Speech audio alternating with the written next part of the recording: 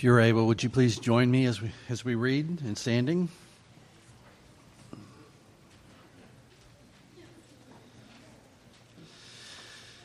This morning's parable comes from Luke chapter 15.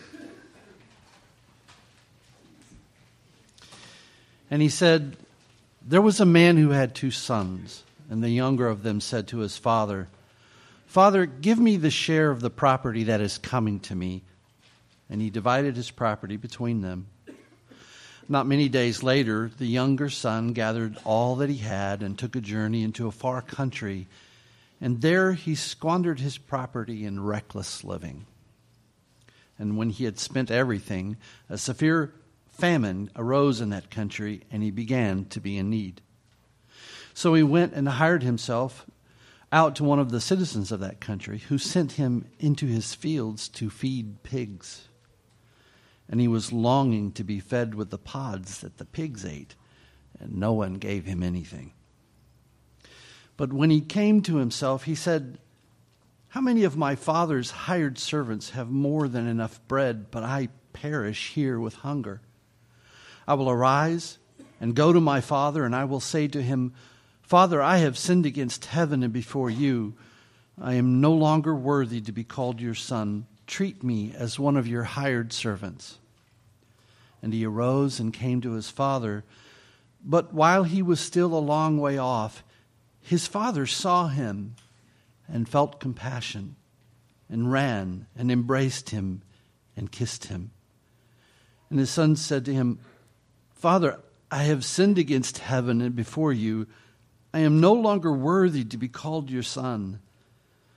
But the father said to his servants, 'Bring quickly the best robe and put it on him, and put a ring on his hand and shoes on his feet. And bring the fatted calf and kill it, and let's eat and celebrate. For my son was dead and is alive again. He was lost and is found.' And they began to celebrate. Now his older son was in the field, and as he came and drew near to the house, he heard music and dancing. And he called one of the servants and asked what these things meant. And he said to him, 'Your brother has come, and your father has killed the fatted calf, because he has received him back safe and sound.' But he was angry and refused to go in. His father came out and entreated him. But he answered his father, 'Look, these many years I have served you, and I never disobeyed your command, yet you never gave me a young goat that I might celebrate with my friends. But when this son of yours came, who has devoured your property with prostitutes, you killed the fatted calf for him.' And he said to him, 'Son, you are always with me, and all that is mine is yours. It was fitting to celebrate and be glad, for this your brother was dead and is alive. He was lost and is found.'" The word of the Lord.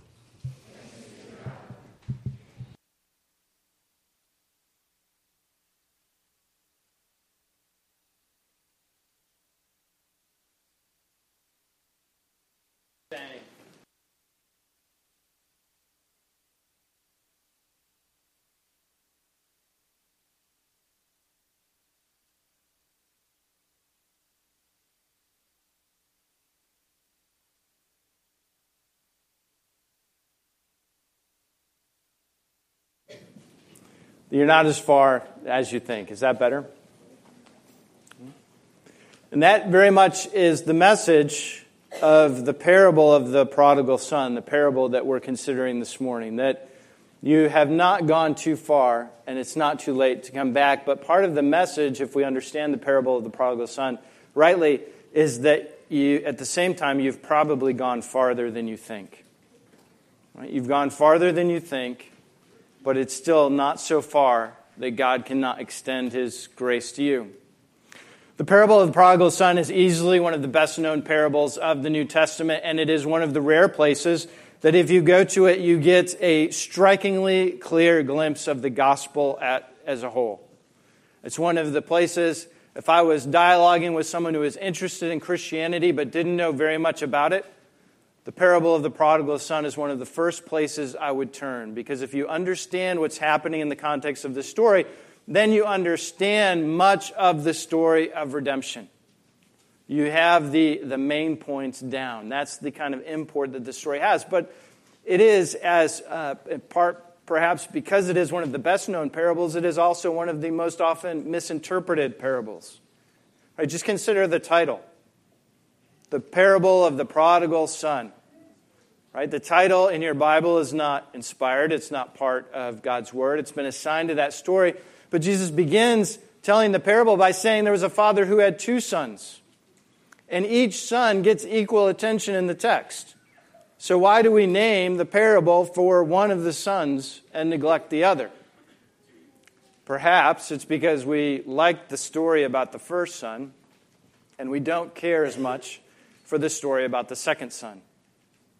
It's only when you hold both stories in tension that you begin to actually understand the parable. In fact, as we see as we'll work through this story, really the son that's in the crosshairs of Jesus in telling this parable is the older son, not the younger one. He's in a far more dangerous place, and that Jesus is trying to address that kind of person in the telling of the parable. So let's jump in and try to understand the story as it's unfolding and draw some applications out of it. The first thing that we need to consider are the 2 sons, how they're going about life, and the repercussions of the decisions that they've made. The first son decides to go to his father and say, I'd like my share of the inheritance. There are things in the world that I want to go see and do, and I need to be equipped financially to do that. Can you make that happen for me? Now, what you need to understand is the younger son's request to the father is scandalous. It is shameful. It is disrespectful. In an ancient Near Eastern culture, it would have been an unbelievable insult.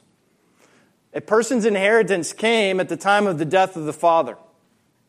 So to go and to ask for the inheritance is essentially like saying, let's not get bogged down in details and formality. Let's just assume you're dead.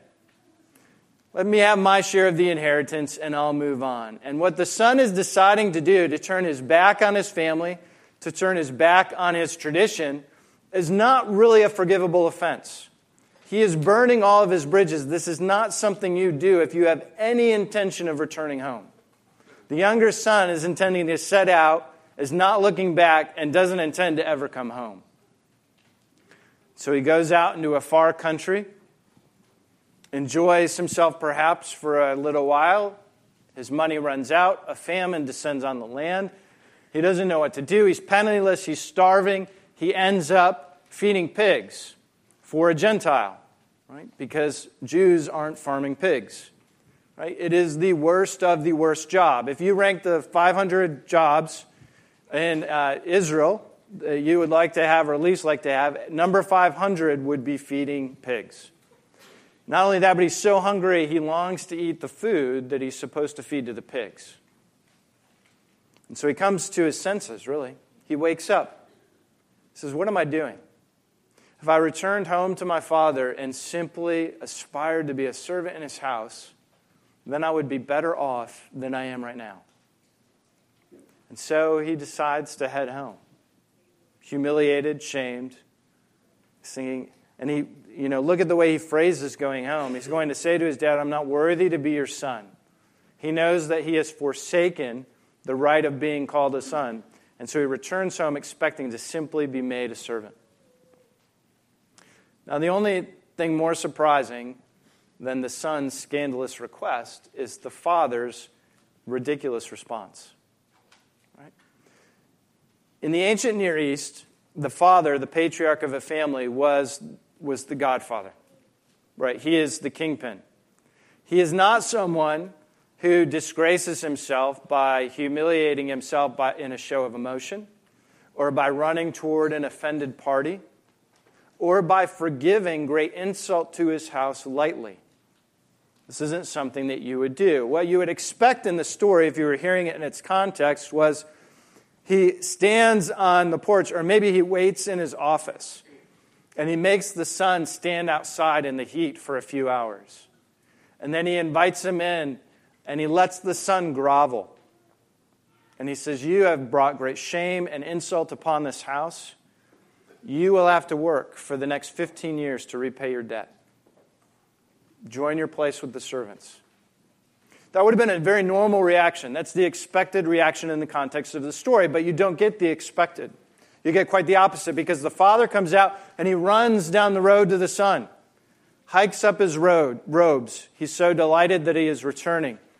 And he showers him with kisses. And for whatever speech the younger son has prepared, he's not going to hear it. He's not interested. He simply begins to give orders. Bring the best robe. Right? Put shoes on his feet. Bring a family ring and put it on his finger. And what's being communicated in the symbolism of this is rich and really quite unbelievable. The best robe in the house would have been the father's robe. And so he says, come, bring my robe and place it upon him. The ring signified him as part of the family. It restores his sonship. Right? The shoes cover the poverty that he's exposed by his very appearance. And then the father orders that the fattened calf. Now, meat is a rare luxury for the rich in the ancient world.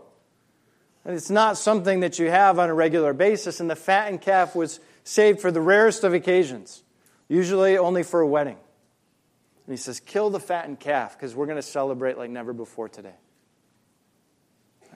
The father is saying to the son, I'm not going to wait or demand that you pay off your debt. It's forgiven.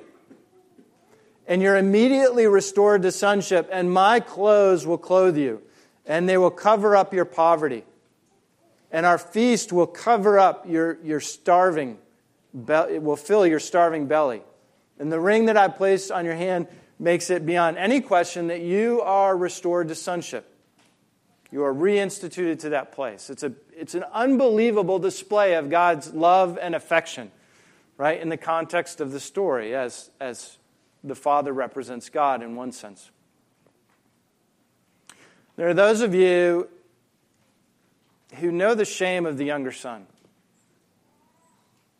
Right? In your life, you've done something or you've experienced something that continues to fill you with shame.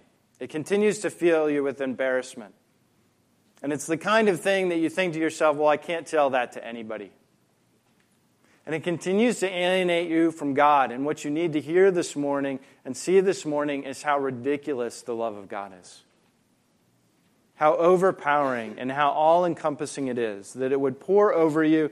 And there is nothing so shameful, there's nothing so embarrassing, there's nothing so sinful that cannot be covered by that love. You are never too far away to come home. Well, that's a really beautiful part of the story, right? And aren't you a little bit tempted to end here? Right? As many sermons have, all right? And not a few Sunday school lessons have. But we're only halfway through the parable, right? And so we haven't even gotten to the elder brother, and you better believe that we don't really have a good grasp of the parable if we stop here. But the one interesting thing, and I meant to say at the beginning there, really I cannot encourage you enough to weigh into the parable of the prodigal son, as we call it. And there are two very good books which pretty much have informed this entire sermon. One is Henry Nouwen's The Prodigal Son Returns, I think. And the other is Tim Keller's The Prodigal God. And the neat thing that Tim points out is that prodigal means reckless spending. Right? We sometimes think that a prodigal son means the son who's run away. The son who's at it out. No, prodigal means to spend recklessly. And so Tim suggests that the parable is better named the parable of the prodigal God, which is the title of his book, because the one who spends the most recklessly, who gives most lavishly away from his riches, is the father. Right? The ridiculous spending of the younger son is trumped by the ridiculous spending of the father in welcoming him home. And that's a great point. It's a better title for the parable. So, the party starts to get underway, right? The fattened calf is slaughtered. The older son comes in from the field and says, what's going on? I hear music. There's dancing. Something looks exciting. And one of the servants informs him, your father has ordered that the fattened calf be killed because your brother has come home. You feel the anger, the rage. What does the older brother say? I haven't gone anywhere. In fact, I've done nothing but obey you and serve this household. And you've never even given me a young goat to be slaughtered so that I could celebrate with my friends. What in the world? What's going on here? Why are you celebrating this individual who has gone and squandered all of our money? Not to mention that the return of the younger brother means that the inheritance of the older brother will be reduced considerably. Right? One half is already gone. Now what's left is going to be divided in some ways, so it's going to mean less for the older brother. He says, how can you do this? He can't even fathom or understand the love that the father is showing the younger son upon his return. And the father says simply to him, son, everything I have always had is yours. But your son coming home or your brother coming home is worth celebrating. But don't you just resonate a little bit with the older brother? Right? I mean, you can imagine or perhaps have experienced some situation in your life in which you've worked hard, right? You've been diligent and disciplined, and suddenly somebody gets rewarded for something less, or somebody gets appreciated in a way that you should have been appreciated a long time ago. And the frustration in that happening. Perhaps even in the church or your own family, you see someone that you feel like God is loving better than you, and you feel like you're being far more obedient than they are. Where does God get off doing that? Right? Isn't the older brother in some sense getting the wrong deal? Hasn't he behaved better than the younger brother? And what we see here is, or what we need to see here, is that the older brother is actually just like the younger brother. He's just taken a different route. You see, the younger brother went to the father and said, Father, I want you dead, essentially. I want your money. I don't want you. Let me go do what I want to do. The older brother has said, I've been obeying, and he would, if you asked him, he said, are you for the Father? And he would say, absolutely, I'm for the Father. I obey the Father, and I celebrate what the Father celebrates. But here we see him unable to celebrate what the Father is celebrating. He can't share in the joy of the Father, which reveals that he's really not interested in the agenda of the Father. He's more interested in his own agenda, and that agenda is now being threatened, right? Because he believed that his obedience brought him certain things. His obedience would grant him what he wanted. And he wants the inheritance. And so he wants really the Father to be dead too. He doesn't want the Father. If he wanted the Father, he would go and celebrate with the Father. Or he would at least say, this is really hard for me. I don't understand what's going on. But Father, I love you and I want to love what you love. So help me to understand what's transpiring here. Neither of those things happen. He's left outside of the feast. Outside of the party. He can't participate. The older brother, the older son, is just like the younger son. They both don't really care about the Father. They want what the Father grants to them. The younger son has pursued it in his badness, per se, and the older son has pursued it in his goodness. And here we see that goodness can be just as dangerous as badness. And goodness can help us keep God at arm's length just as effective as badness can. There's a story that helps to illustrate this point, and boys and girls, this will help you perhaps to think about what we're talking about.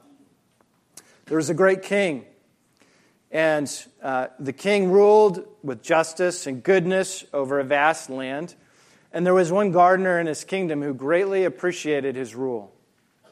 The gardener came to him one day and he said, King, I love you and I'm grateful for your rule. I have grown the best carrot that I've ever grown. And I want to give it to you out of gratitude for your rule. And the king was wise and discerned the heart of the gardener. And as the gardener turned to leave, he said, wait, come back. He says, I know that you are a good steward of the earth. And next to your land, I own a vast tract of land. And I want to give it to you so that you will garden it. You will take care of it. And the produce that you make, you can have, and some will come to the court, but you will be one of the official gardeners of the king's court. And of course, the gardener is overwhelmed. With gratitude, he's honored, and so he gives thanks. But there's a nobleman standing in the king's court, and he says, wow, you get all that for a carrot. So the next day, the nobleman comes in leading a grand black stallion, right? One of the best of his horses, and he leads it to the king, and he says, King, I think you are wise, and I appreciate your rule. You are good and kind, and I wanted to give you this black stallion simply as a sign of my gratitude to what you've done. And the king says, great, thanks. You're dismissed. And he begins to walk away. And the king, seeing that the nobleman couldn't understand what had just transpired, he holds him up and he says, listen, the gardener who brought me the carrot yesterday brought me the carrot. You brought yourself the horse. And he was dismissed. But how often is that our story? That we bring something to God just like the older brother is bringing his obedience to the Father.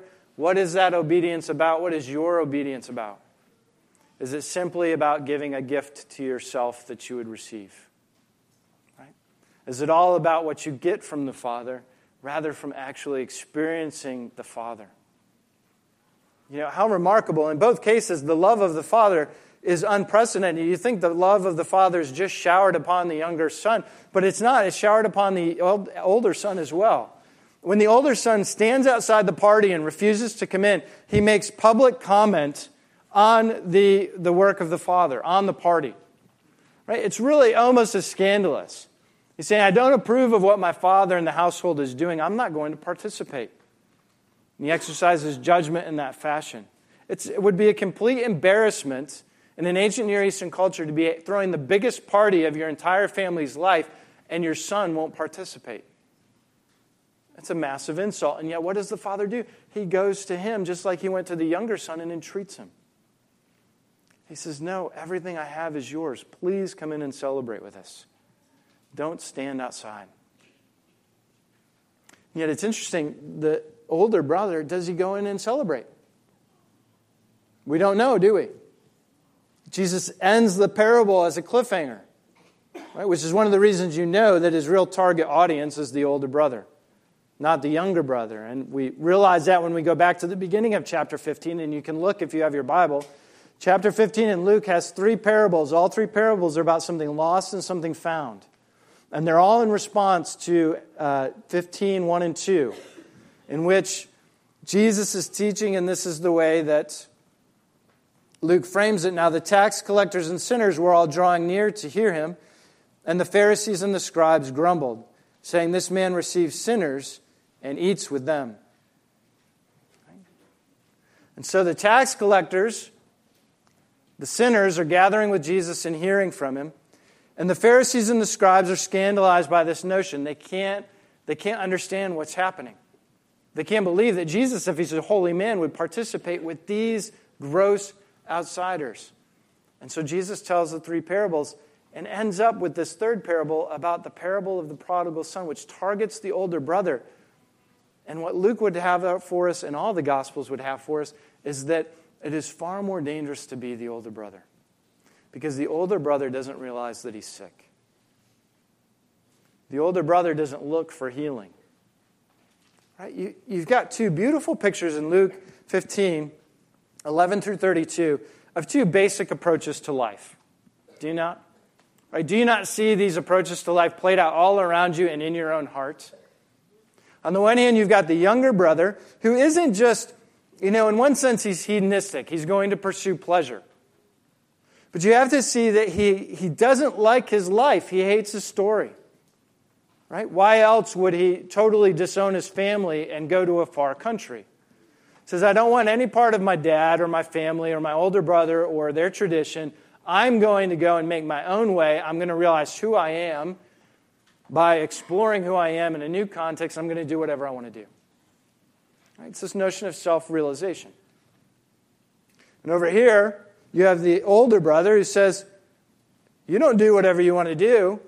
The way that you live in this world is to honor family and tradition. Right? That's what's expected of you, and that's how you grow, and that's what makes the world go round, is keeping alive those traditions. And each of you know somebody in this camp, or I recognize yourself, right? This camp, the younger brother, right? The artist who moves to New York or LA, the black sheep of the family, right? Someone who's always complaining about people talking about family and tradition. Quit boxing me in. I'm going to go figure out who I am. And on this side, you have most firstborns. Right? You live to honor family. You do what you're supposed to do. You live in the midst of tradition. Right? I can hear Fiddler on the Roof. Tradition. Right? And that's the notion over here. And the traditionalists, right? The people who value family and identify really by a cause or a story. They say, the problem with the world is the people over there. It's the people who think they can go do their own thing and waste money and don't contribute anything to society. Right? They're the problem. If everybody was over in this camp, the world would be a much better place. And the people over here say, the problem with the world is those people. Right? If they would quit pretending that they possess truth with a capital T and expecting all of us to conform to their truth and respected each of us as individuals, then the world would be a much better place. Where do you land? Right? Which one do you have a bigger problem with? That'll tell you which camp you're in. Or perhaps you go back and forth, right? A little bit, I need to be independent. I need to be self-actualized. I need to find out what makes me special. But then you feel a little bit guilty perhaps by pursuing that, and you come over here and I need to be committed to tradition in the church and family. I've got to serve some time over here. And then that gets really old and burdensome, and so you move back over here and back and forth. Right? You live in the middle. Right? A few weeks ago, the Ashley Madison list was made public. Ashley Madison was the website that helped to facilitate married people having an affair. It was expected that the Sunday after the Ashley Madison list was revealed, that up to 400 pastors would resign. What are they doing? They live under a guise of tradition and family and church. I'm going to say and do all the right things, older brother. But where I'm really going to find life is as a younger brother, when nobody's looking in a secret place. And back and forth we go. The problem with both sides is they don't go anywhere. Right? Ultimately, you're in a dead end. And so over here, you can spend on your pleasures, but your pleasures are going to demand more and more of you. And eventually, you're going to spend everything you have, and I'm not just talking about money, but everything you have inside of you in your heart, and it's never going to satisfy. And over here, you're going to think that your allegiance to a certain cause or to a certain identity that's more noble and truer than yourself is going to grant you what you want, and it's not going to because you're serving it for the wrong reason.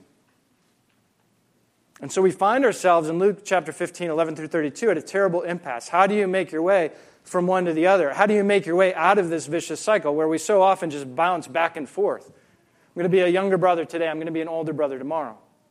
Or the seasons that we engage in that.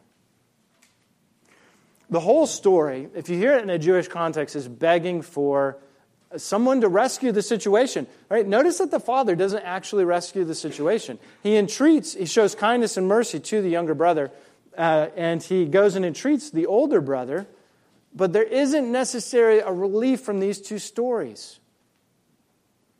There's not redemption, at least in the sense of what is to prevent the younger brother, now redeemed, from becoming the older brother. You realize that's in huge danger, right? Right? What's the biggest danger for a younger brother that reaches the end of his rope and repents? That he becomes an older brother. Right?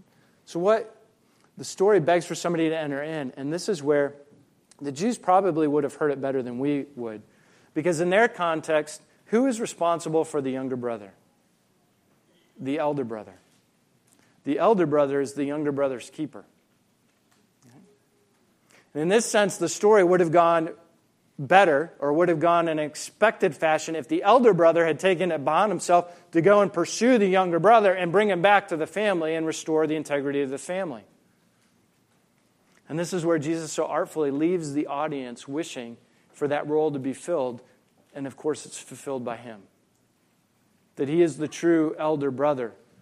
And he goes and he sacrifices all of his rights and his privileges to make sure that you are clothed and your feet are shod and you are returned rightfully to a place in the family. He brings you back in and showers the love that is represented by the Father. He is actually the tangible aspect of that love that is pictured there as it comes upon you.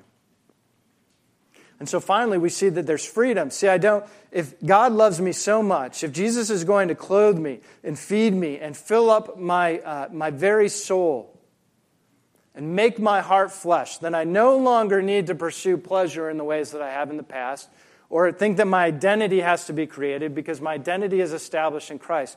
But I also don't need to adhere to a cause or to pretend to love God for what it grants me because I know that I've already been granted everything in Christ. And I'm suddenly freed from the vicious cycle of the younger brother, older brother paradigm. Well, if I'm freed from that paradigm, where do I go? This is how you begin to realize if you actually get Luke 15:11 through 32. Right? Sometimes we think that we've moved beyond younger brother, older brother stuff. But you need to weigh your heart in terms of the younger brother will always be fiercely about realizing himself or herself in a certain context. And the older brother is always fiercely about what he deserves, what he's earned. And again, we have to remember that the target for this parable is the older brother. It's the Pharisees and scribes who are scandalized by the sinners and the tax collectors having the company of Jesus. And you know you're an older brother if you have a lot of anger. Why are you always angry? You're always angry because you are always watching people get what you think you deserve. It makes you angry. You're often bitter. Why are you bitter? You're often bitter because you're not getting what you think you deserve. Right? You think God is not delivering what you have earned by your obedience. Anger, bitterness, and your prayer life stinks. You really don't have anything to talk to God about because A, you think you're doing well, and B, you're mad at him because he hasn't delivered what you want. And so the elder brother is a joyless, painful place to be. Right?